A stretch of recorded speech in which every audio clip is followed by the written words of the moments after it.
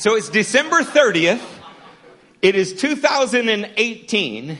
And before we get to our title, this is the 7th message in a series that is focused on the geography of Israel and what you might learn from our older bloodline brothers. This series started way back with Shemming the Foundation. That's where we looked at the physical descendants of Shem becoming God's people and knowing that there was a specific place for them and a specific plan for them for God to complete his work on earth. We came to the conclusion that we as Gentiles get to experience life from the dead at the same time that they, the original recipients of the plan, do. And it encouraged us to shim up our life, to get it right, to get it ready. Anybody shimming your foundation? Yes. Next, we went to the fine-tuning the faith of Abraham, where we talked there about the assumptions, about what the Lord has actually spoken to us and how those assumptions can lead us down destructive pathways at times. And the wide and narrow gates of God's temple in Jerusalem and the areas of Hebron teach his people about how close those decisions actually are to each other. Do you remember that a few weeks ago? We must always be repenting because our choices are just feet apart. The path they lead us on are miles apart, and the end result can be kingdoms apart. Next, we went to Israeli fire. Man, what a good message. In this message, we focused on Caesarea Maritime. And consequently, it was also the first day of Hanukkah. Aha. In that first day of Hanukkah, we learned about the historical evidence of God's fire being with the people of Israel. And it's through the experience with the scriptures and that Israeli fire of God that we Gentiles get the privilege of being set ablaze. From there, we moved to a message called Israel Dealing with BS. I don't know whose idea it was to name it that. That's Wade's. Yeah, that's totally Wade's. BS stood for Beit Shin, or Beit Shean. And we noticed that from its earliest mentions in the Bible, the world was determined to hang on to it. They had iron chariots there. When you visit its archaeological site today, you see the remains of a megachurch. You see a house of pleasure. You see a sporting arena. Right off the main drag, and we realize that the same thing that Israel taught us to deal with in the ancient city of Bet Shin, we're still having to deal with today. And we were encouraged to become as determined to liberate the people of the world and keep ourselves pure as they are to hang on to worldly ways. Do you feel Holy Ghost determination left in you? Yes. Next, we went north in Israel. We talked about negotiating Caesarea Philippi. We talked about how Abraham, Caleb, Daniel, and Peter were Israeli men with different convictions than those around them. And those convictions were based on the word and the revelation that they had received from heaven. When we too hear from heaven like Peter did at Caesarea Philippi and stand on our convictions from that revelation, we're able to advance against the gate of hell and win. Come on, somebody look at your neighbor and say, I want to win. I want to win. On from there, we went to Bethlehem waters and birthing heaven. Come on, we learned about having that hunger and thirst for righteousness. And they'll lead to a heavenly water and a spiritual drink. Also learning about the Messiah being the gateway that provides breakthrough and living waters from heaven, first for the nation of Israel and second for the rest of this world. Are you ready to get into today's message? Yes. Would y'all rather just go home? No. You know, you could probably go through a drive-through service somewhere. You might even be able to text your response to an altar call from your bed at home. Ooh. Or you could be on a collision course with the Spirit of God Almighty today. Yes. What do you want? Hey, I love you. This is an amazing church. Our message today is called Shining on the Face of Hermon. That's the mountain in the northernmost region of Israel. And I want to show you some pictures of Hermon. So Hermon is, in this picture, looks like a reasonable sized mountain. That's because what you're looking at has many steps and plateaus in it. In fact, Caesarea Philippi that we discussed at other times is in the foothills of Hermon. So you elevate many times before you see this peak. Let's scroll through a couple of them. This mountain is actually 9,100 feet above the sea level. That's pretty high. Keep going. This is a really different view than some people think of when you think of Israel. Do you see how there is an interaction with the atmosphere that causes moisture to sit in midair between the clouds and Hermon? This is where we get the idea of the dew coming off of Hermon. Do you see how lush and beautiful that is? Let's go to another. But many times in the year, this is what Hermon looks like. Could be mistaken for the Rocky Mountains. It's snow covered. And sometimes we see it barren. Other times we see it full of life. Other times we see it covered with snow. Let's keep scrolling through them, Joy. Here you get an idea for how steep it is, and you can't tell that from a distance. Jewish settlements built right into the side of it. Keep going, Miss Joy. This is not in Europe. This is a ski slope in the Middle East. This is, a couple hundred yards to one direction, you hit Syria. A couple hundred yards to the other direction, we hit another enemy. And yet they ski right here. Let's take another one. This is Hermon in the summer. And our projectors haven't worked quite right today. And it's difficult to see. That looks barren. There's almost nothing on it. Look at it in the winter. One of the most amazing things about Hermon is that its face changes throughout the year. And that on a clear day, you can see all the way from the region of the Dead Sea, 120 miles in the south, all the way forward to Hermon, 120 miles north. Hermon is big enough that it can be seen from almost every spot in Israel, which means it's one of the focal points on a clear day. And almost all of Jesus' ministry, almost every time, he could always see this place. You should probably know that Hermon means sacred mountain. It is the source of the Jordan River. Caesarea Philippi is at its foothills, and the Jordan comes in 3 tributaries out of it. And the Jordan goes all the way down to the Dead Sea, and you can see from the Dead Sea to Hermon. Is that interesting? Look, I want to move towards Hermon and just tell you that it is the change in the face reflected on Hermon that we're aiming at today. We all go through different seasons in life, and yet there is something that we are aiming for. Do you want to aim for perfection today? Yes. Turn with me to Exodus 34 and verse 29. Say there when you are there.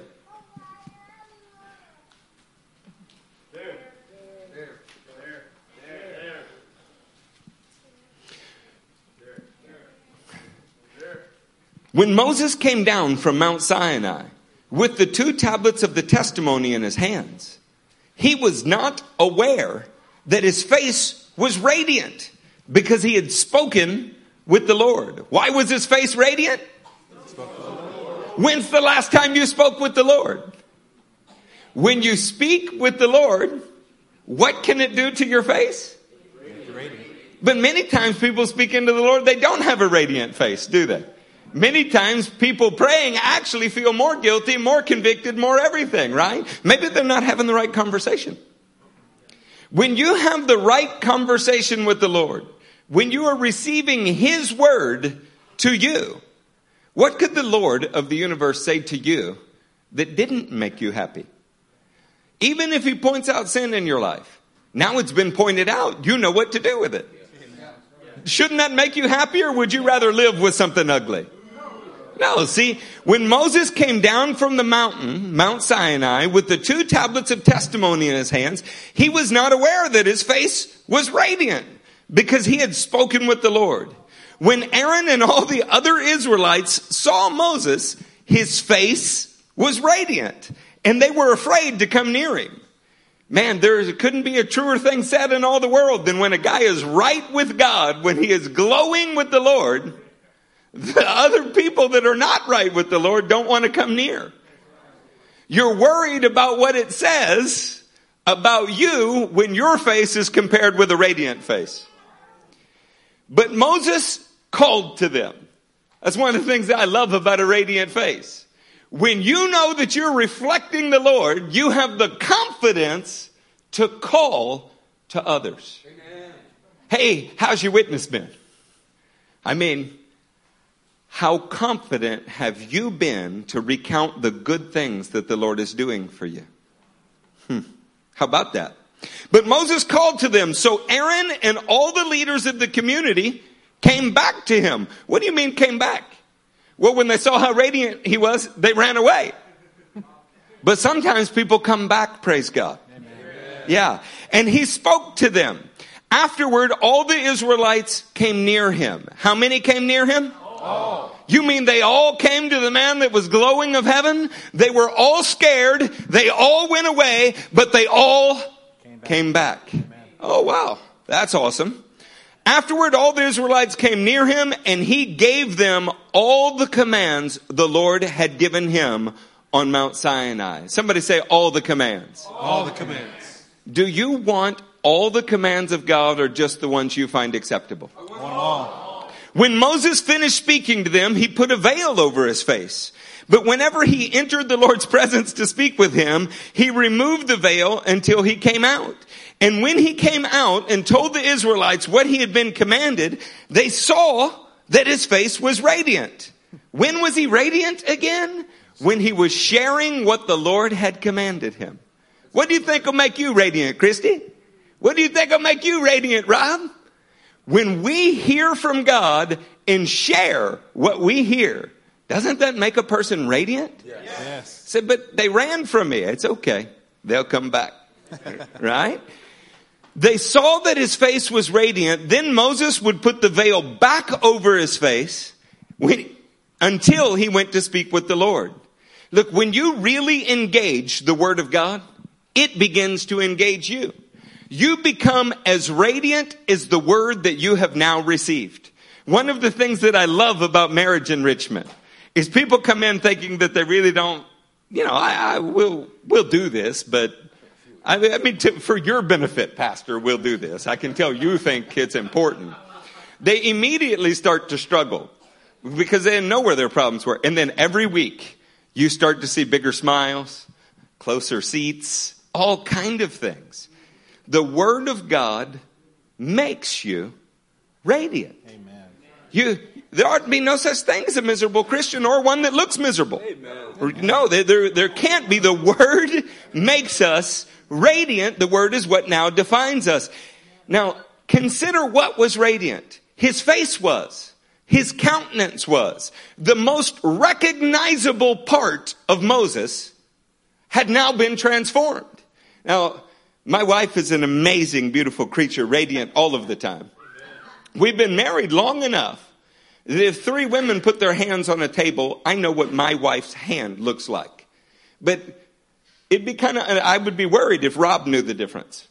Does that make sense? Like, when you really get to know somebody, you can look at just an ear and go, that's my wife's ear. I know it is. It was not some hidden part of Moses that was made radiant. It didn't take his mama to come and examine every part of him or his wife. All of Israel could see that the most recognizable, most forward part of Moses, the part of Moses that represented who he was to the whole world. If there was a Facebook in his day, Moses' face would be on the front of his Facebook.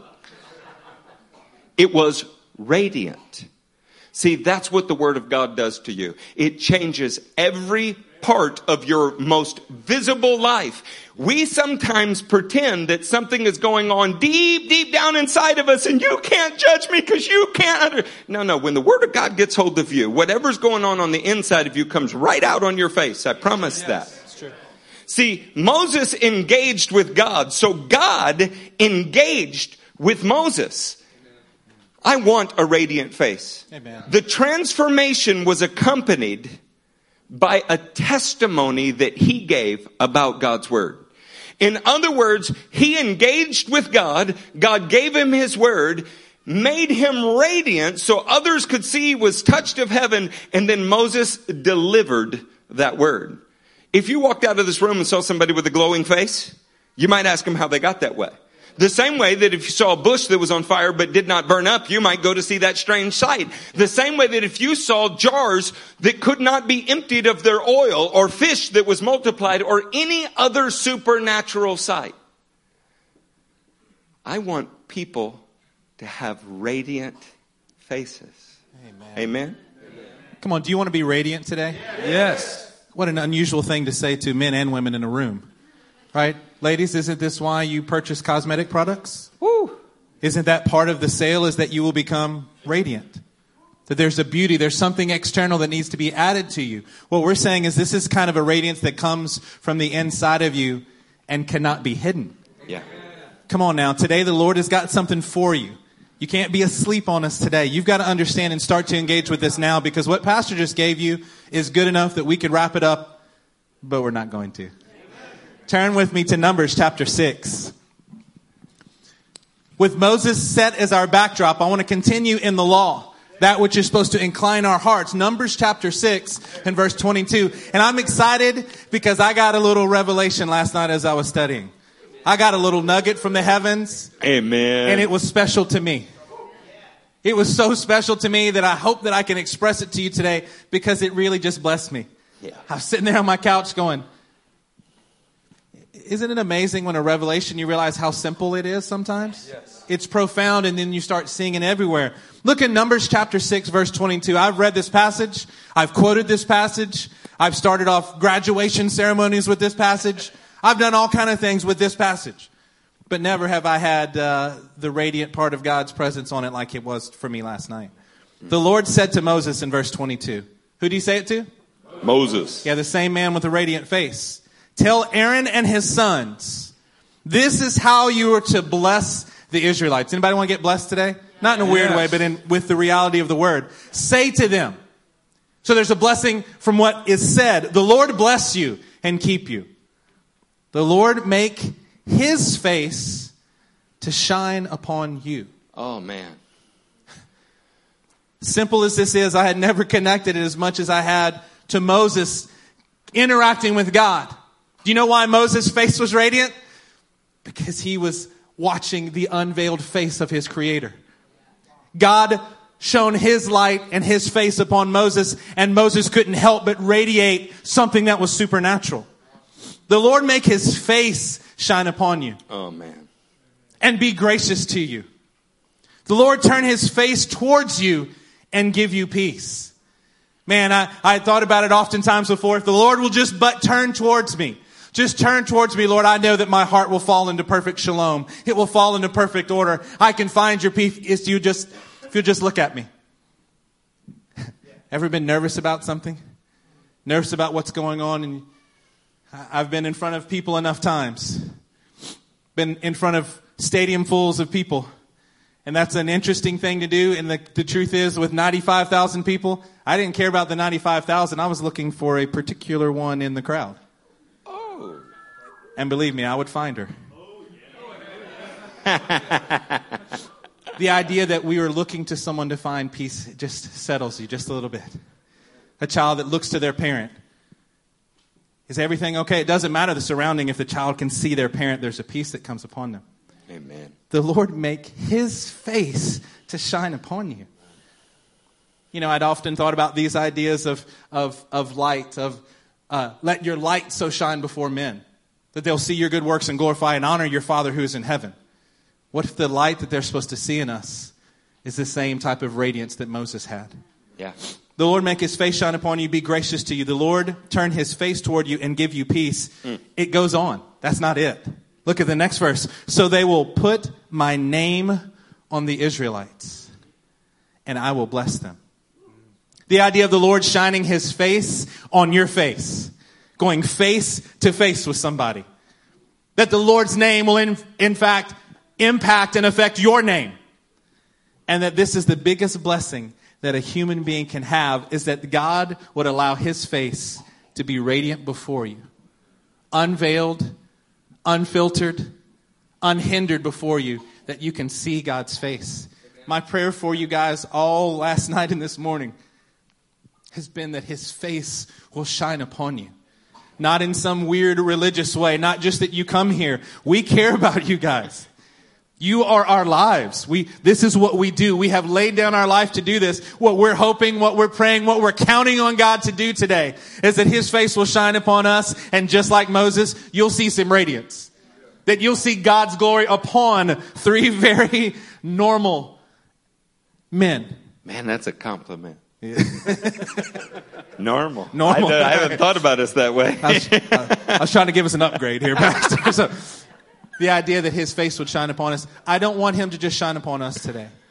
I believe that God is trying to work in our hearts. He's trying to get at us so that we'll forget the things that are around us. Forget anything else that we're looking to. Forget any faces that we're trying to find comfort and solace in. And go to his very face and let his glory, let his radiance be upon us today.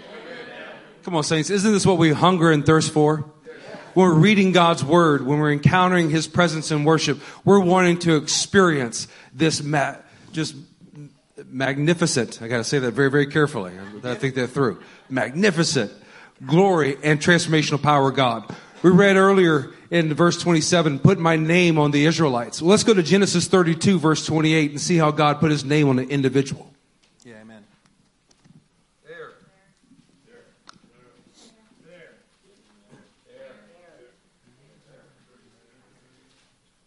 Truth be told about Pastor Wade's comment that we're normal, that's because he helped elevate us from the paranormal, subnormal, up to normal level.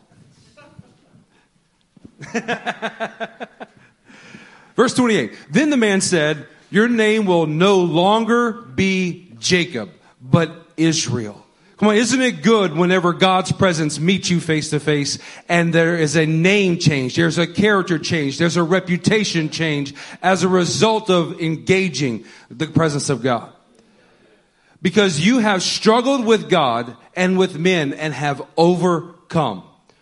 Jacob said, please tell me your name. But he replied, why do you ask my name? Then he blessed them there. So Jacob called the place Peniel, saying, it is because I saw God face to face, and yet my life was spared. Come on, saints, when we have this face-to-face contact with the Lord, it interact with the presence of God. It transforms everything about you. The personal testimony of mine is that the day that I was born again in my bedroom, I got up after weeping and crying and experiencing that transformation into a new man. I went into the mirror and I did not even recognize myself. I could see in my own eyes the presence of God, the nature and demeanor of Jesus. My countenance had completely transformed from death and now into life. But the truth is that this is a lifelong wrestling match. That we are to experience that same transformational power as a result of engaging God face to face. Come on, who needs transformation in the house tonight? We're hungry for it. We need it, but we have to wrestle with it. And not just wrestle with it once or twice, hoping that we have more or less like a sniper shot, one kill. If I had this one scripture, if I have this one moment in God's presence, then all of my problems that I'm wrestling with will suddenly be done.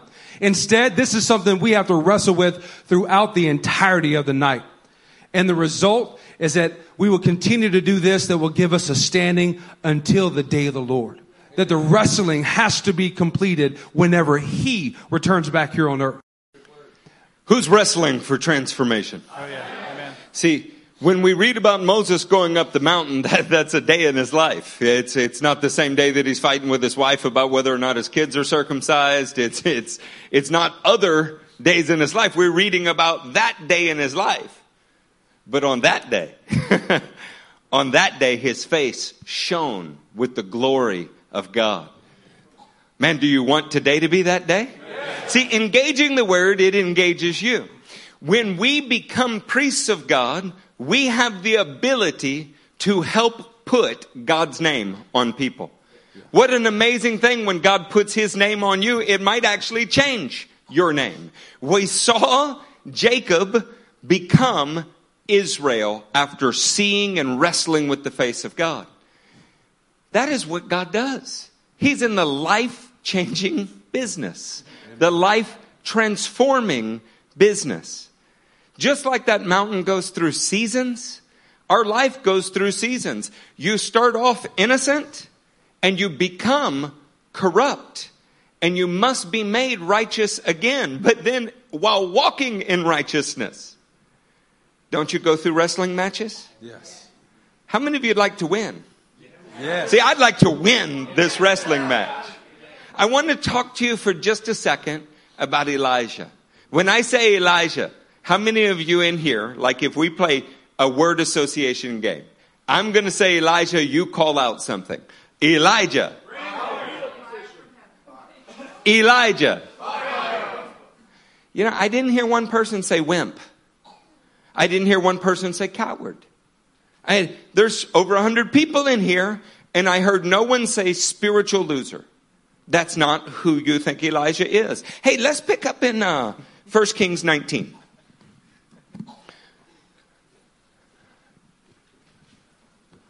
When you get to 1 Kings 19, I'm going to start to read to you from verse 7, but I want to give you context. Elijah has, in fact, called down fire. Fuego de Dios. He nailed it.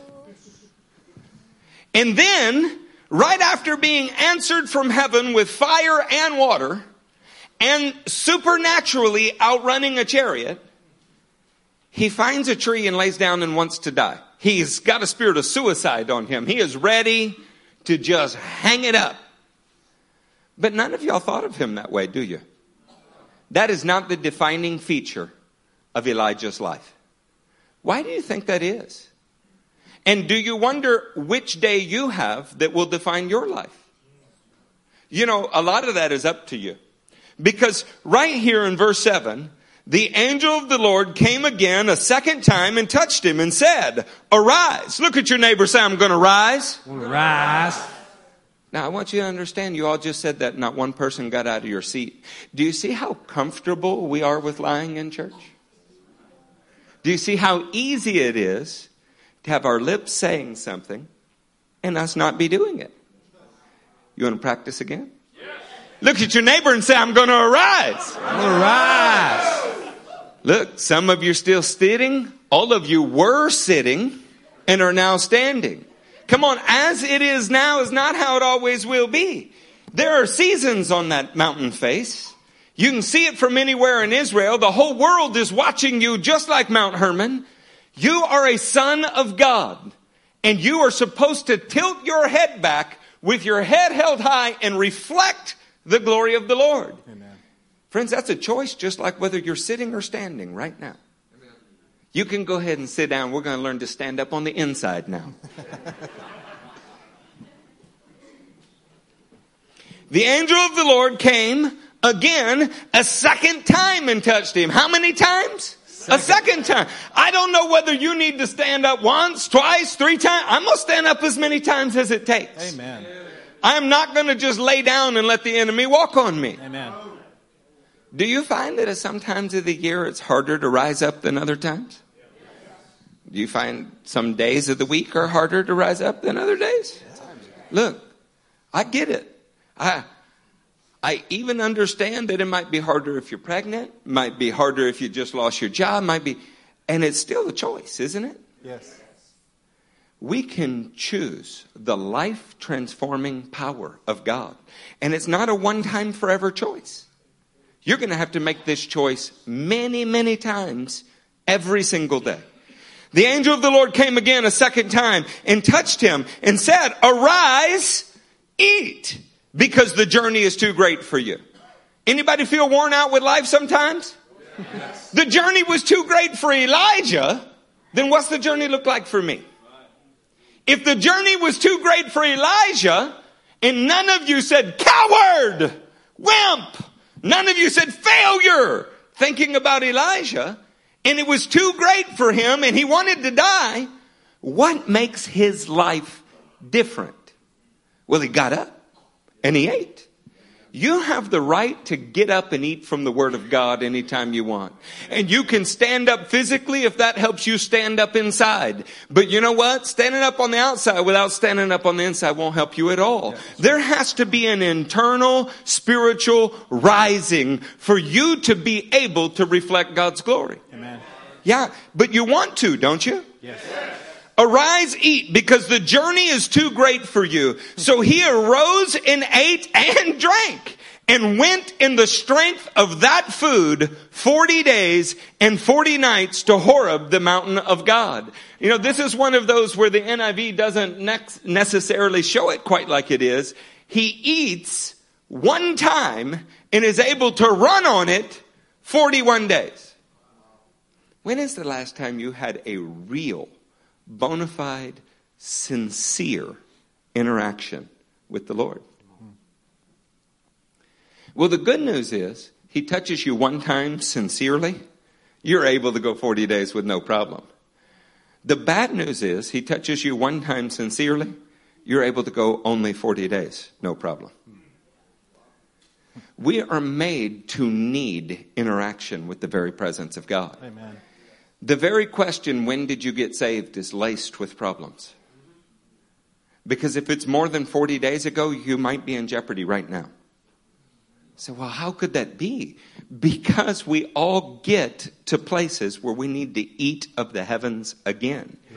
So much so that the Bible encourages us to eat daily from the heavens. Look, what I wanted to share with you is that the Word of God transforms you from suicidal to supernatural. Amen. Now, I've never been suicidal in my life. I bet you've been spiritually suicidal. You've thought about going back to Egypt. You've wondered what it was like where the neighbors lived. You didn't think of taking your physical life, maybe. I did, personally. But he takes you, whether it's physical or spiritual, from suicidal to supernatural. From a life that is not worth living to one that is better than any life you could have lived. How did we not praise a God like that? Man, that ought to make our face radiant. When you eat the bread of heaven, you run in the strength of heaven. Come on now. Is your walk not heavenly enough? Do you not feel radiant enough? Do you feel really ordinary? Because if you do, you may not be eating the extraordinary bread of angels. Come on. And it's been given to us. He's actually made a banquet feast, a river of delights in his house, an abundant feast, Psalm says. We get to eat that. And your caloric intake will be reflected in your ability later. Yeah. Some of us are trying to do too much on too little. And what I mean by that is you took in too little of heaven's bread to be able to do what you think you're called to do. Others have had such heavenly caloric intake in such little activity. Well, your salvation's expanding, but your activity's not. See, we need to get this right. The Lord gave him one meal for 40 days. He expected him to be able to run on the 40 days. And watch what happens when the 40 days are over. Because this is not Elijah's last time of struggle in his life. Let's look in verse 13. Same chapter, just a few verses later. When Elijah heard it. So again, what is the context? In the chapter before, he's called fire down from heaven, defeated 850 prophets from other gods. Then he wants to lay under a tree and die. Then an angel comes and feeds him twice, and he runs for 40 days on the strength that he received. When Elijah heard it, he pulled his cloak over his face and went out and stood at the mountain cave. What an interesting thought. He's about to encounter God. He's about to see God. And what he does is he covers his face. Man, I wish I could tell you how many times as a pastor I've seen you guys pull a cloak over your face. Boy, it's a cloak of a smile. How you doing? Oh, I'm doing great, Pastor. Everything's fine. Everything's fine. No need to come over. We settled our fight. Don't mind those pieces on the ground of our life. Hey, I want to tell you that it is as plain to us when you have a cloak over your face as plain it is to see how happy Larissa is when she's hanging out with Justin. Oh, come on, girl. Speaking of radiant faces. It is as obvious to us as your pastors who actually care about you to walk around with a cloak. You're trying to hide offense. You're trying to hide hurt. You're trying to hide just a dissatisfaction with your own life. And you're like, hey, we're good, Pastor. Well, amen. This may not be the moment where you can tell us, but you at least don't have to lie to us. Pastor, I've got some stuff going on. And truth is, I'd rather not talk about it. I would so much rather that, because at least you're trying to allow your face to be open that God's face may shine upon it. Amen. Elijah's doing the same thing here. He's cloaked himself. The voice said to him, "What are you doing here, Elijah?" Anybody ever ask that question about yourself? Like, what am I doing here? Wherever the here may be. Why am I in this situation? Why am I at this job? Why am I under these circumstances? Perhaps God's just trying to shine his face upon you. You're not asking that while you're sitting here, are you? Because the Lord is trying to get you to have his face shine upon you. Amen. That's why you're here today. That alone ought to make you feel special. Shouldn't it? Amen. Did you go through some ups and downs to get here? Yeah. Oh, then you might as well be here while you're here, huh? See, the reason I've read number 6 so many times in my life is because I've been called to the fivefold ministry. I try to take it so very seriously. I want to do this right. You guys deserve people who can do it right before you. That idea that we can bless you by asking God to shine his face upon you, by making him turn his face towards you, by letting his name impact your name. It's the greatest blessing that I can possibly imagine. And look here, as Elijah continues on in verse 14, he replied, "I've been very zealous for the Lord Almighty." Past tense. Yeah, back in the day. Isn't that part of what we do when we cloak our faces, though? Don't we point to things that are behind us and say, "No, but I deserve to be cloaked right now because I've done some stuff." And some of it was good, too. Let me give you my highlight reel, right? Any argument that you're in. Don't you pull out all of your A+ papers that you had saved in a file, and you pull out every time that your spouse has failed? Doesn't that make that an easy win? That's what you try to do. We didn't have A+ papers. I can't relate to that. C+, yes. Attendance. Check. Sometimes. Elijah says, "I've been very zealous for the Lord God Almighty. The Israelites have rejected your covenant."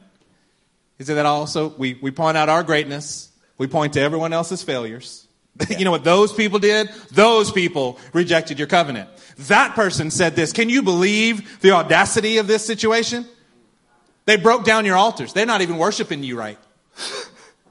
They don't even sing loud enough. Put your prophets to death with the sword. You do.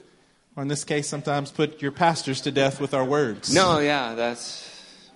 I'm the only have a one. Sword sticking out of me. Yeah, I think you got some sword marks there. He says, "I'm the only one left, and now they're trying to kill me too." I promise you that if you're ever in a situation when you feel like you're the only one going through your situation, that is a cloaked position that you are in immediately. Yeah. The warning bell should go off. I'm the only one. I promise you, you're not the only one on your row that's feeling what you're feeling. You're just not. But that's that cloaking device that we have. In verse 15, the Lord said to him, "Go back the way you came." What does he tell him? Go anoint a king over Aram. Go anoint Jehu, the son of Nimshi, king over Israel. Anoint Elisha as your replacement. You know what God's answer to this is? The way that you're going to get unveiled, uncloaked on your face? Go do exactly what I told you to do. Why don't you turn your face towards me that I might shine upon you, that you can then go anoint someone else around you? Quit feeling sorry for yourself and realize that what God gives you is for the people around you. Come on. If he gives you a gift, man, we had such a powerful service on Wednesday night. If you missed it, you missed it. But the same God who was moving upon us then wants to move upon us now. Because the gifts that he gives is never for you.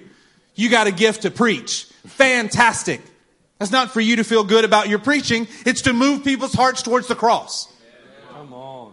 If he's given you whatever gift he's given you, it's for others. This is exactly what liberates Elijah in this moment. The man who's been transformed by God's face, he turns around and anoints other people.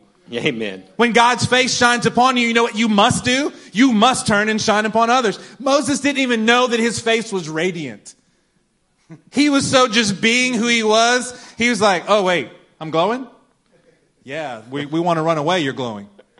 Yeah, that has to be the case because you can't just say that you're glowing and radiant when you're not actually seeing God's face for yourself. His lowest moment was as transfigured as he was. It was transfigured into something glorious and worthy of the kingdom. Amen. Come on now. Let's look at another moment where a low moment was transformed. Go to Judges chapter 6. We'll start in verse 14.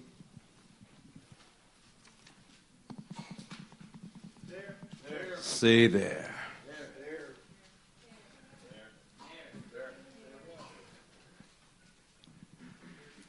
I'm glad I'm normal. I feel good about myself today. Verse 14. The Lord turned to him and said, go in the strength you have and save Israel out of Midian's hand. Am I not sitting you? But Lord, Gideon asked. Before we go any further, has God called you to do great things? Do you believe him? When you come to that moment when God is actually asking you to step up and go in the strength you have, you know what most of us say? But Lord, I'm not ready yet. Lord, I'm not smart enough yet. I don't know enough of the word. I don't know how to do all these things. But the Lord is telling you, just like he's telling Gideon, go in the strength you have and go do the great thing that he has called you to do. Gideon had a same response that we do whenever God has called us to do great things. But Lord, as somehow he does not know or is unaware of all of our weaknesses and the limitations of our strength. We have to explain to God in our prayer time, right? Because that's usually where we do it, right here at the altar. We say, Lord, I know you've called me to be a witness at my work, but every time I get there, I just kind of, I get clammy hands and my armpits start sweating and I just choke up. I don't know what to say. He's telling you the same thing he's telling Gideon. Go in the strength that you have because he is going to provide the rest of it to complete the task that he's ordained you to do. Amen. But Lord, Gideon asked, how can I save Israel? My clan is the weakest in Manasseh. I come from a poor heritage of a family line. I'm telling you, you're looking at 3 men that have come from some weak clans and that God has resurrected in bodily form to some degree.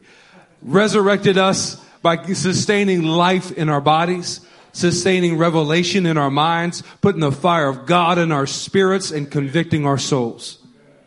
We stand as witnesses of what God can do with transformational power when you come from a weak clan. Your family heritage will never limit what God can do through you. And in turn, he will take the family heritage that you are building and he will completely change the legacy of your family name. Come on, we have the opportunity to look backwards in the history of men of God, in the word and well after, to see that men like Charles Spurgeon have conquered great things and today are still feeding our souls. Who knows what his family line was like? Some of you may, I personally don't. But my encouragement to you is when you look at this, do you identify with Gideon's rebuttal to what God has called him to do? But Lord, I come from a weak family heritage. And more importantly, I'm least in my family. How many times have we seen in God's word where he takes the least in the entire family, the most ill-equipped, maybe not the brightest bulb in the pack, and he illuminates them with his glory and his presence. They come face to face with the presence and the glory of God, and it transforms them and makes them from what was the weakest in their family to the greatest in the kingdom of God. The Lord answered. Isn't it good when God just speaks back? We need God to speak back to us, even in the arguing of our own thoughts with him. The Lord answered, I will be with you. Come on, that single statement alone should be a rock of revelation and solace that your faith can be built upon because he is meeting you face to face in order to transform your own view of yourself. I will be with you and you will strike down all the Midianites together. Well, let's get forward in verse 22 and see how this concludes. When Gideon realized that it was the angel of the Lord, he exclaimed, sovereign Lord, I have seen the angel of the Lord face to face. There will be circumstances in time. If it hasn't happened already, it will for you.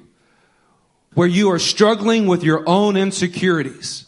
You are wrestling with your own view of your inadequacies. And what God has put in your life is maybe a coworker, somebody in this church, a word from a pastor, who's just speaking the word of God to you to revive your soul and transform your own lowly view. And you take it as just a natural thing. Well, Pastor Wade just said that because what he really doesn't like is the fact that my coworker, they're just prejudiced against me in whatever shape or form. But when you have that revelation that it is God speaking to you face to face, it transforms you from being weak into being mighty and strong. A gibber hayil. When God meets you face to face, it transforms you from being the least to now being included with the great cloud of witnesses that surrounds us. Whenever you meet God face to face, you are transfigured into a mighty warrior of God. Amen. Who wants to be a mighty warrior? Oh, yeah. Can you imagine that you stepped into a ring with somebody and when they turned to face you, their face was glowing?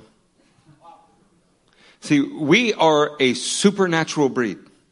And when we eat of the bread of heaven, when we've engaged the word and the word has engaged us, when we have gotten out of our cloaking our face, when we are standing with the words that God has given us, we're powerful in any situation. Yes.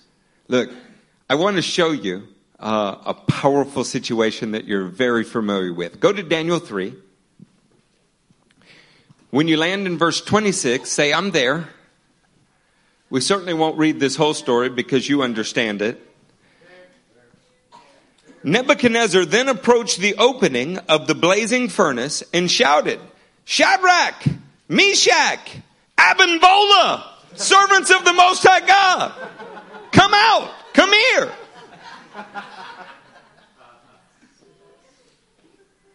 These Hebrew servants are legendary, aren't they? Yes. So Shadrach, Meshach, and Abednego came out of the fire. And the satraps, prefects, governors, royal advisors crowded around them. They saw that the fire had not harmed their bodies, nor was a hair of their heads singed. Their robes were not scorched. There was no smell of fire on them. I can't say that on any day. Neither can I. Then Nebuchadnezzar said, Praise be to the God of Shadrach, Meshach, and Abednego. Check that out. It really is truth that face-to-face contact with flames showed that these men had had face-to-face contact with God. Do you get that? Yeah. See, sometimes to reveal the glow that is actually on you, you got to be in a hot furnace. That might explain why the Lord allows such difficulties into our life. Because when the difficulties come into our lives and they do not consume us, we become a supernatural sight. When we run for 40 days without a single meal, something is supernatural about it. When we overcome things, something is supernatural about it. Their willingness to have a face-to-face with this earthly king put him into contact with their God.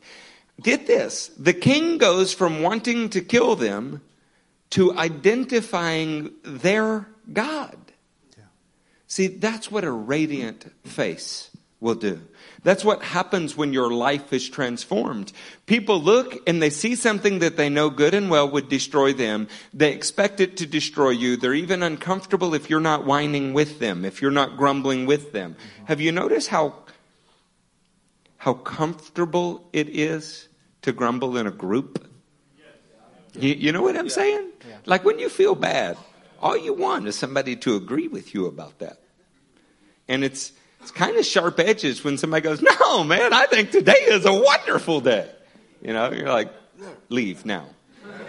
Your life is in jeopardy. Leave now. But the thing is it really is fire that reveals something about the nature of your relationship with the Lord, and you begin to glow. Others see that. They look and go, is that a son of God in the fire? And they begin to notice something is special about you. I want to encourage you that the Lord and His Word, they transform a man. They transform not just a man, but even a situation from something that is destructive into something that's altogether glorious. Do you have a destructive situation in your own life? Because God will make it glorious. Yeah. He can certainly turn it around. Your very life is proof of that. He takes people from suicidal to supernatural. He can take your disastrous situation and make it divine. We've got to learn to reflect His glory. Amen. Turn with me to Daniel chapter 12. We're going to continue talking about the very glories of the heavens. God, what a great thought, Pastor. The idea that we could have lives that are glorious. Come on, turn to your neighbor and say glorious. Glorious. Wow, what a thought. Look in Daniel chapter 12 and verse 3. It says this. Those who are wise. Anybody ever known someone who claimed to be wise, but it was just a claim? Yes. I mean, we live in a society that has the talking heads on TV. Experts who know nothing about what they're speaking of. We're supposed to listen to these people and their thoughts, and they have no proven track record whatsoever other than they have an opinion. Congratulations. Here the Word of God says, those who are wise will shine like the brightness of the heavens. Now, the idea here is, the older that I get, the more I need light to help me read. If it's a dark place, I can't quite, even if there's some light, I need better light. I need to get something brighter. Some of you guys will hand me your phone sometime and the light is all the way down. I'm like, don't do that. I'll just hand it right back to you and say, fix that, Nick. Just fix it, then hand it back to me. I'm sure it's wonderful. I'm sure it's some great list of something that you've created. Turn the light up before I can read this thing. How bright of a light do you want to be? Do you want to be a burning ember somewhere? Do you want to be a low wattage bulb? How about you start shining with the brightness of the heavens? Man, that's what I want my life to be. My God, I want His presence to be so radiant towards me that I am radiant with the same kind of radiance that the stars have, that the sun itself has. And those who lead many to righteousness, they're like the stars forever and ever and ever. Come on, do you want to burn brightly for the Lord? Do you want to be like a star in the heavens? My God, this is what the Lord is allowing us. Because you know what shining does? It brings on more shining. When we allow our face and have His light to shine upon us, what do? We turn and shine into others. This is the principle here. God, when we think about the Newer Testament scriptures that talk about shining, you know what Philippians 2:15 says? It talks about that you will shine like stars in the heavens. I think that the writer here is thinking back to passages like here in Daniel. You know what that passage starts off with? That you do everything, stay away from grumbling and complaining. Man, you get cloaked when we allow ourselves to live and to speak, to act like the rest of the world does. We're trying to get to the heavenly realm here. We're trying to shine with the brightness of the heavens. How bright is your light today? Come on. Have you allowed a little flicker, a little simple bulb to be as bright as you need to be? Look, I'm a light. This little light of mine, I'm going to let it shine. Yeah, you can go ahead and let your little light shine. I want to shine with the brightness of the heavens. Amen. I want to have this go on for generation after generation after generation, long after my name is forgotten, long after no one even thinks about me. You know what they'll do is they'll look back and they'll be able to see a star that'll lead others, that'll guide others, that'll provide light in dark places. That is what we're after, because others will follow. We were looking out at the ocean a while back and going, who was the first guy who just decided, I'm going that way? Like when you're roller skating, if you were like me, my wife was all the cool, roller skate every weekend. I was the guy on the side. I'd have been like that, I think, if I was a fisherman going, I'll just stay close where I can see the shore. Who was the guy that did that and said, you know what? These stars will lead me, though. I know I can get back where I'm supposed to because there's a light that I can look at and guide my way. Man, others are going to follow a transfigured life. Shine like what? We're going to shine like the brightness of the heavens. Boy, don't you hear it again? Lord, make your face shine upon us. That's exactly where we are. Turn with me to Isaiah chapter 60. Glorious. Come on, Gabriel. Shining already. Shining. Isaiah chapter 60 and verse 1. Arise, shine. You know why? Because your light has come. And the glory of the Lord rises upon you. See, darkness covers the earth and thick darkness is over the peoples. But the Lord rises upon you. And his glory appears over you. Nations will come to your light. And the kings to the brightness of your dawn. Do you hear this theme? Daniel had it. Isaiah's having it. He's speaking to us in terms that we're supposed to be able to get of light and darkness. That God's light will come upon you. And you know what happens? It changes from his light to your light. Because you're reflecting it purely. Lift up your eyes and look about you. All assemble and come to you. Your sons and daughters come from afar. And your daughters are carried on the arm. Then you will look and be radiant. My God, I want to be radiant today, church. Amen. There's something about us that's not just want to talk about being radiant, but actually allowing his face to shine upon us that we might be radiant. Your heart will throb and swell with joy. The wealth on the seas will be brought to you. To the riches of the nations, those things will come. I am just so excited today because I feel like the Lord wants to make us radiant in this place. Amen. Somebody say, Lord, make me radiant. Make me radiant. Now I want to help you from that passage get what that looks like. The Lord's light has come. It rises upon you. The Lord rises upon you. Nations will come to your light. You're going to have to take ownership of what he's given you, won't you? Yes. Yeah. Let's hit verse 5 again. Then you will look and be radiant. As you look towards the light that is him, that light becomes you and you become radiant. Oh, you're right. You ready? Ladies, where you at in the house? Turn, look at somebody, say, I'm radiant. Watch me reflect his glory. See, that's a responsibility that we have. Now, if you just said, I'm radiant, you need to know about the second requirement here. Is your heart throbbing and swelling with joy? Amen. It is not possible to have a supernaturally face lit by God himself, reflecting his glory, and not feel that way on the inside. That's faking. That's cloaking. But if God has supernaturally lit you up, it's going on the inside too. And if it's going on the inside, be patient. It's going to start to show up on the outside. You know what? We're going to have to rise up. we're going to have to become what the Lord has told us to become. Amen? Amen. People are drawn to those that are glowing with the light of God. Isn't that true? Yes.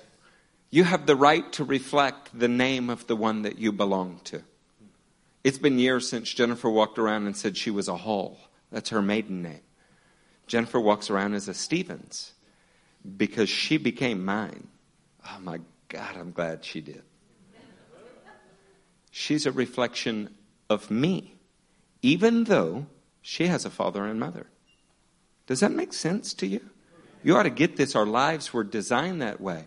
Well, I'm not sure where all of your origins were. I'm sure yours were noble. Mine were not. But that is not what I reflect today.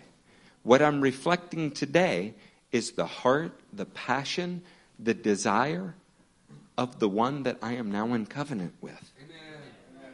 See, that's a high responsibility, but it's a high privilege. It's contagious. How important is it that we are transfigured into the brightness of the stars of heaven so that the lives that depend upon us will get what they need? Now, forget about yesterday. That's not what I'm talking about. I'm talking about right now. See, in the past, there's some place that nobody did this good. Somewhere in your life, you've sat by a broom tree. You've covered something with a cloak. But the thing is you can rise up now. You can change this immediately. A mirror doesn't have to work very hard to reflect light. You just need to reposition yourself. Anybody want to do that? Yes. Anybody want to do that? Yes. Let's go to Jeremiah chapter 1. We'll start in verse 6.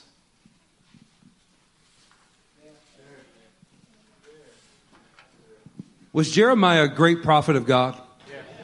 He endured sufferings for speaking boldly the words that God told him to speak. He's a man to be revered. But in verse 6, let's see some of the inner struggles that he had when God first called him. O sovereign Lord, I said, I don't know how to speak. I am only a child. How many of you in the room can relate to this? Come on, raise your hand. Say yes, it's me, because it's about speaking. In this understanding where Jeremiah begins, we're able to see that God is calling the things that are not as though they are. And more importantly, he desires to come face to face with us to transform us and grow us up beyond what we have limited ourselves to. Go down to verse 18. Let's look at this further, what God says. Amen. Today, I have made you a fortified city, an iron pillar and a bronze wall to stand against the whole land, against the kings of Judah, its officials, its priests, and the people of the land. The transformational power of God, by being face to face with him, was able to transform Jeremiah from a child into being a conqueror. Look at that, a fortified city. An iron pillar. I've ran against concrete. I can't imagine iron throwing my shoulder or face into. And a bronze wall. This speaks of immovable strength.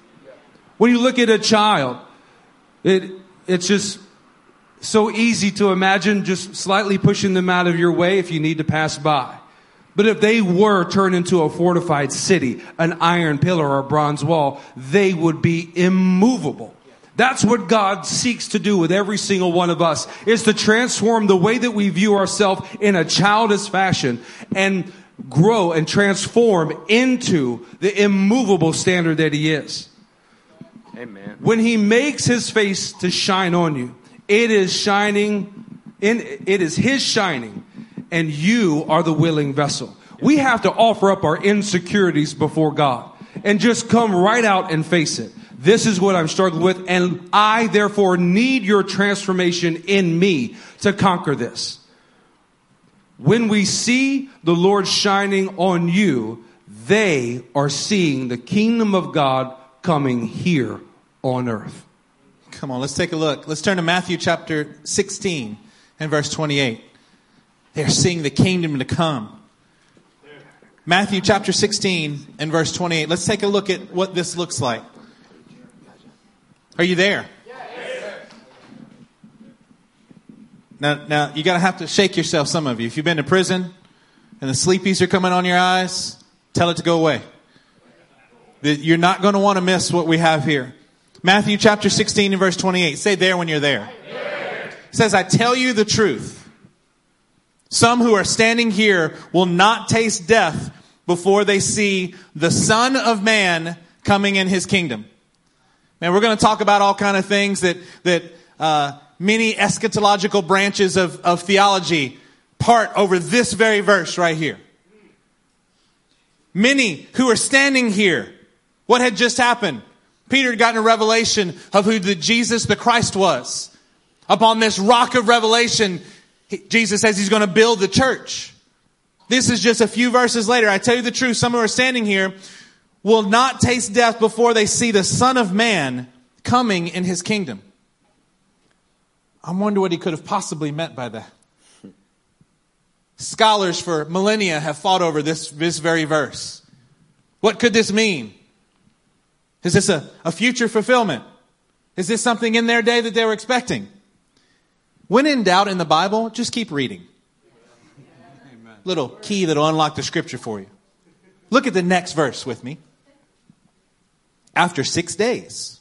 Everybody say 6 days.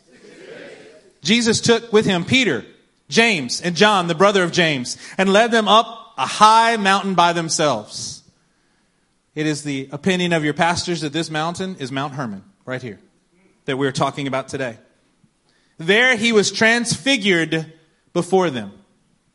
His face shone like the sun, and his clothes became white as light. That's not just white. We're not talking about color here. We're talking about a brightness that surpasses any color that we can imagine. It became white as light. What an incredible thought. His face shone like the sun and his clothes became as white as light. This showed that Jesus Christ came just like the prophet Moses. It showed him to be a prophet like Moses. It showed him to be more than just a man.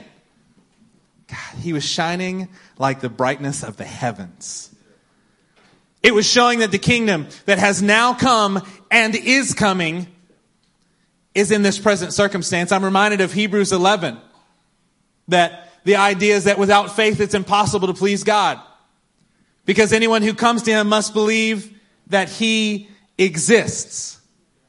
Well, demons believe that Jesus exists. What is it saying? God is going to reward those who earnestly seek him as they believe that he exists in this very situation that we're in. Realizing that he's not just a God somewhere else, that they have seen the radiance of his face. They've seen his clothing become white like light. It's something that transforms them, and they're able to see that he exists right here and right now. That he's moving upon us now. This passage shows that the kingdom has now come, and yet it is also still coming. In the Synoptic Gospels, we see this story repeated. It's in every one of them, and a time frame is given in every one of them. I want to just read to you quickly from Mark while Matthew turns to Luke. That's funny. Mark 9:1 says, "And he said to them, I tell you the truth, some who are standing here will not taste death before they see the kingdom of God come with power." Then the next verse says, after 6 days. And it goes on to the transfiguration. I want to encourage you that when you see heaven's transfiguration, you are seeing the kingdom of God come with power. When you see a life thoroughly changed by the presence of God, you are seeing the kingdom of God in that person's life. Luke 9:27 says, I tell you the truth, some who are standing here will not taste death before they see the kingdom of God. Verse 28, about 8 days after Jesus said this, he took Peter, John, and James with him and went up onto a mountain and prayed. The encouragement from this is that when you see a transformed life, you have seen the kingdom of God. Some of us have days that are hellish, and we need and desire to see that day of the kingdom of God. Joey, will you put the slide on the screen? Look, when we see 6 days, it says after 6 days, and then we see about 8 days. They're saying that a week from the time that Jesus said this, they saw his transfiguration. That when they will see the Son of Man coming in his kingdom. They did. They saw him standing with Moses and Elijah. They saw him glowing with the heavens. Mark simply says they will see the kingdom of God come with power. Did they see the kingdom and its power? Yeah. In Luke, they will see the kingdom of God. This is not a difficult scripture, particularly when you read scripture in light of scripture. But here's the encouraging part of this, the part that moves towards a quick challenge for us. What would you be able to say someone else would see in your life in 1 week? See, after 6 days is 7 days. About 8 days is by the end of the 7th day. Does that make sense? In 1 week, what will people see in your life? We're about to start a brand new year. Wouldn't you like to be able to look at the people around you and say, it's been a tough year. You look at me, and within a week, you're going to see the kingdom of God all over me. Because Jesus did that. And before we think that it was just Jesus who did that, we probably ought to move on to others that it happened with. Turn with us to Acts chapter 6, verse 15. Acts chapter 6, verse 15.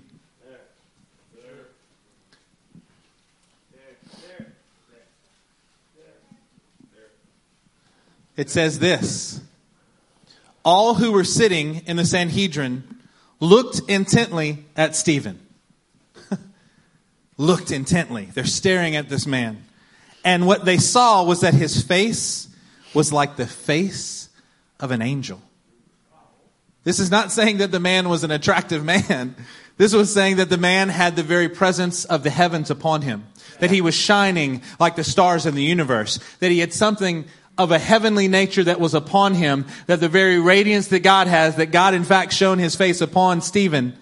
And Stephen's face looked like that of an angel.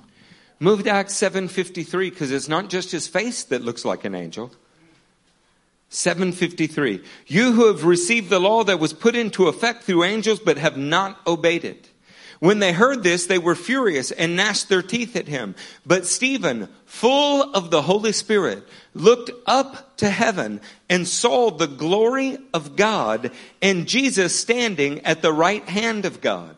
Look, he said, I see heaven open and the Son of Man standing at the right hand. Stephen had the face of an angel, but he had the deeds of God.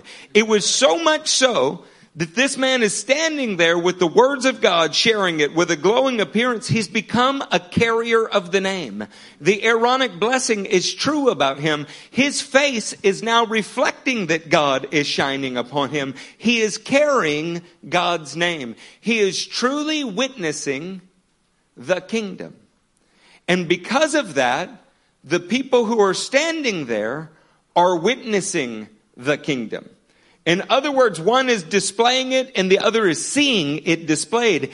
Anytime you see an anointed man of God who is glowing with the presence of God, you are seeing the kingdom and you are that man of God.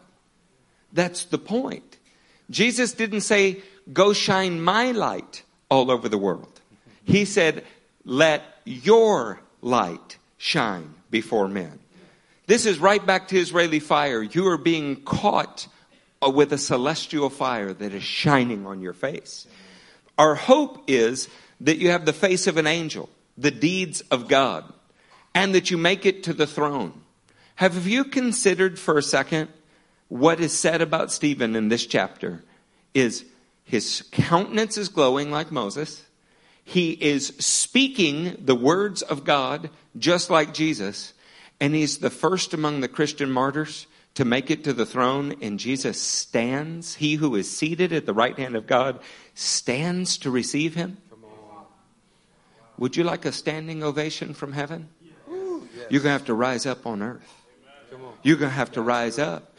You want Jesus to rise when you enter his presence? You're going to have to rise in his presence right now. You're going to have to learn to get up. Now, I'm like everybody else. I've had some down days this year. We've had some moments where but none of them are anything but light and momentary when you consider the reflective glory of God. See, that's the attitude with which we have to go forward and win, don't you think? Yes. Let's go to Revelation chapter 1 and verse 16.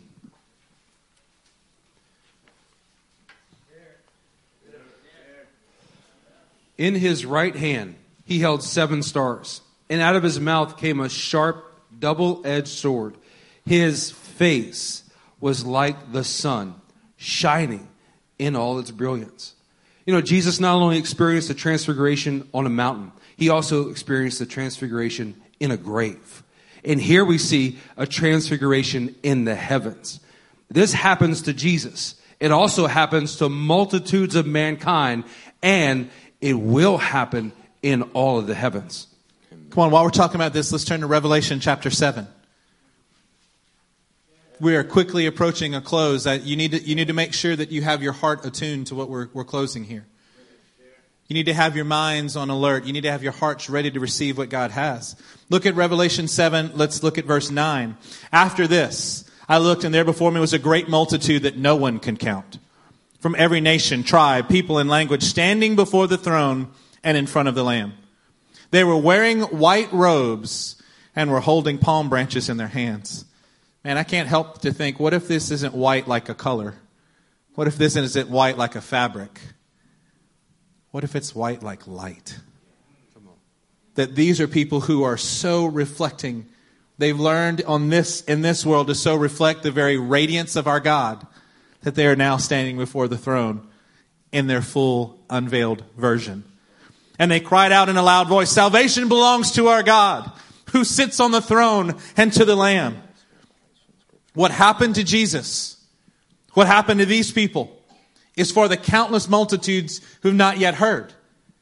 As we are supposed to stand in righteousness, as we are supposed to stand with the radiance from the heavens, it is so our God may gain glory and we may take others with us. Let's go to 2 Corinthians chapter 3 and verse 13.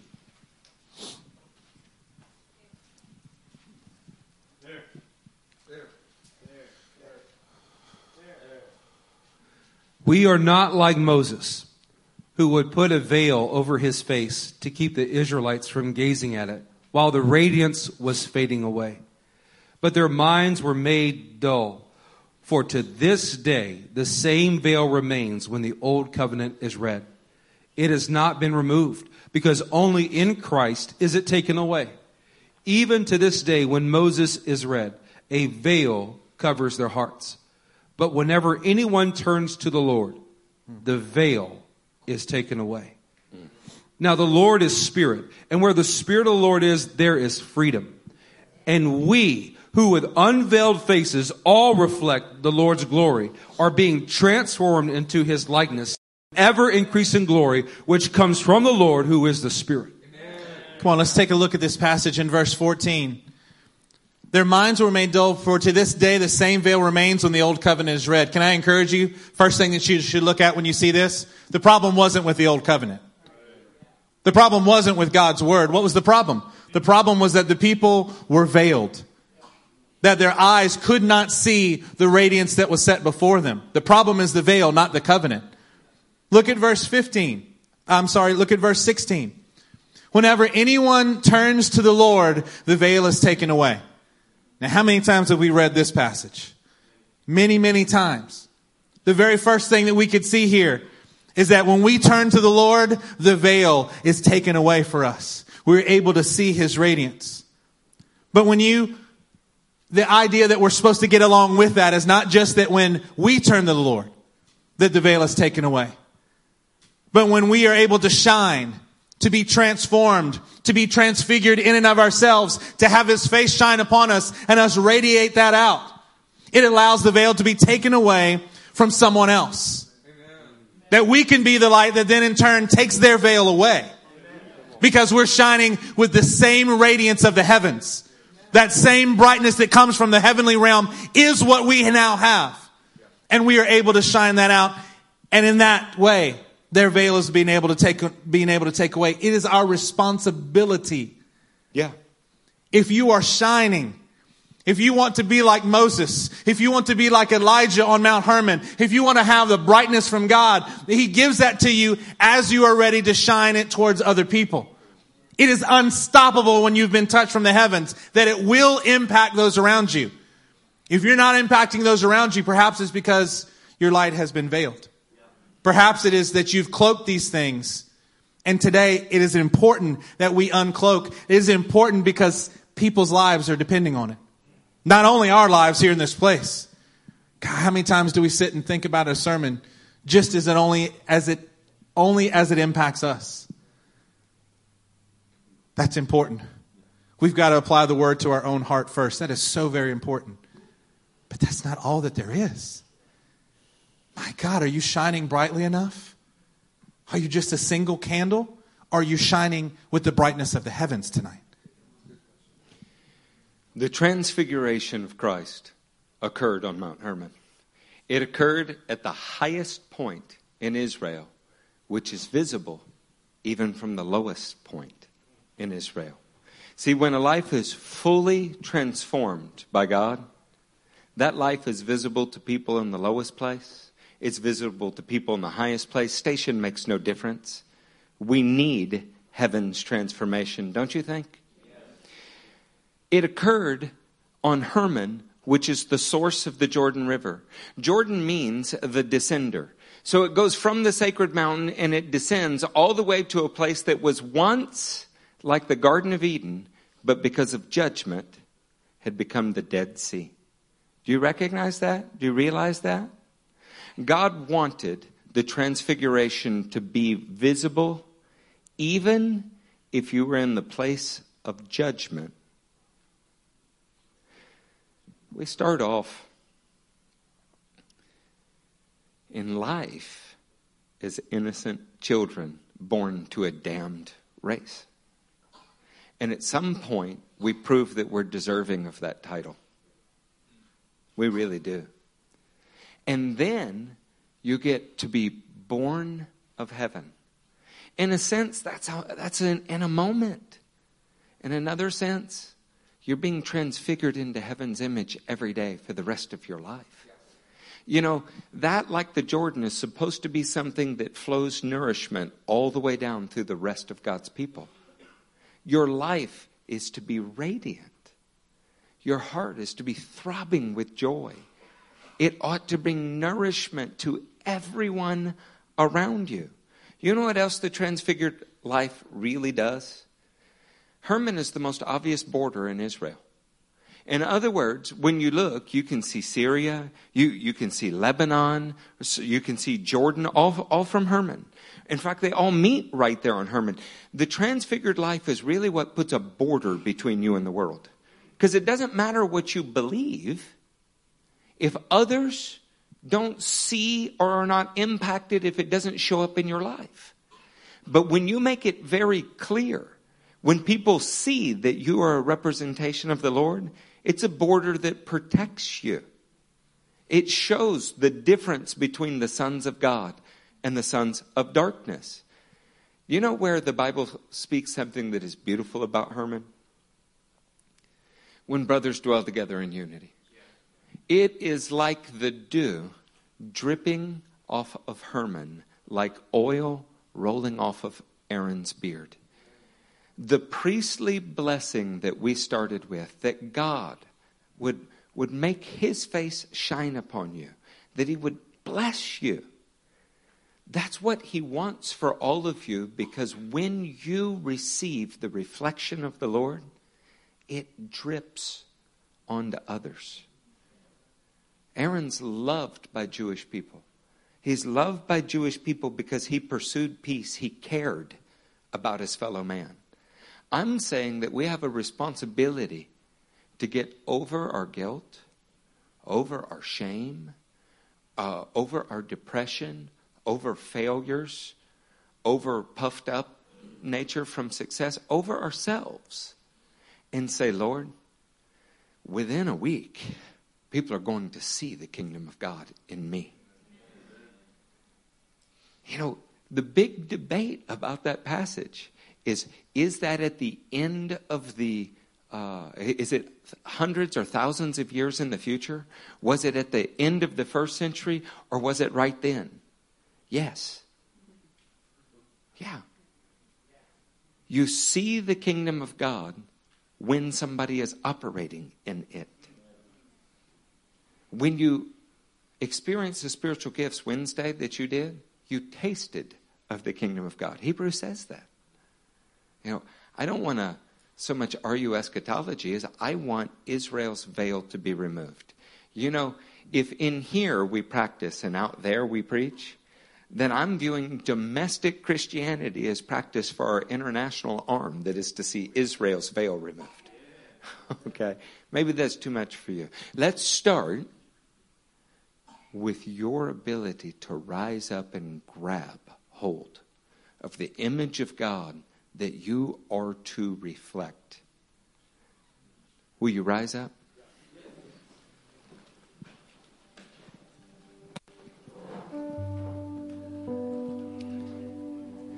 There has never been a year where our church accomplished more. And there's never been a year that has been more difficult for our church to accomplish its task. Some of you feel that strain. You've been blessed. But man, this is, you might have some dings and bruises on you. You know, a second in the presence of the Lord will renew that.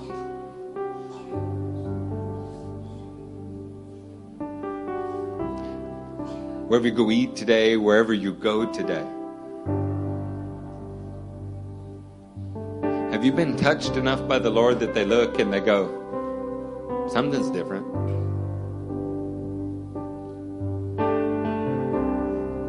If you haven't gotten that yet, my hope is that you'll get it now. God gave you 66 slices of bread from the angels. The law was put into effect through angels. You have 66 books that are the same supernatural food that Elijah ran on. We've taught it for almost 400 hours this year. At this altar is a buffet. We do not have to walk out of here flat. We don't have to walk out of here sad. We can walk out of here radiating God's glory. Yes. Oh, it is entirely up to you. Father, we thank you. We thank you for the opportunity to come again. Not a first time or a second time, a many times. To come again and say, put your name on us. Lord, let your light become our light. Mighty God, let us eat of the bread you've already given us. Let us be transfigured in a way that people in lowly places find encouragement. Let's be transfigured in your presence today, Lord. Amen.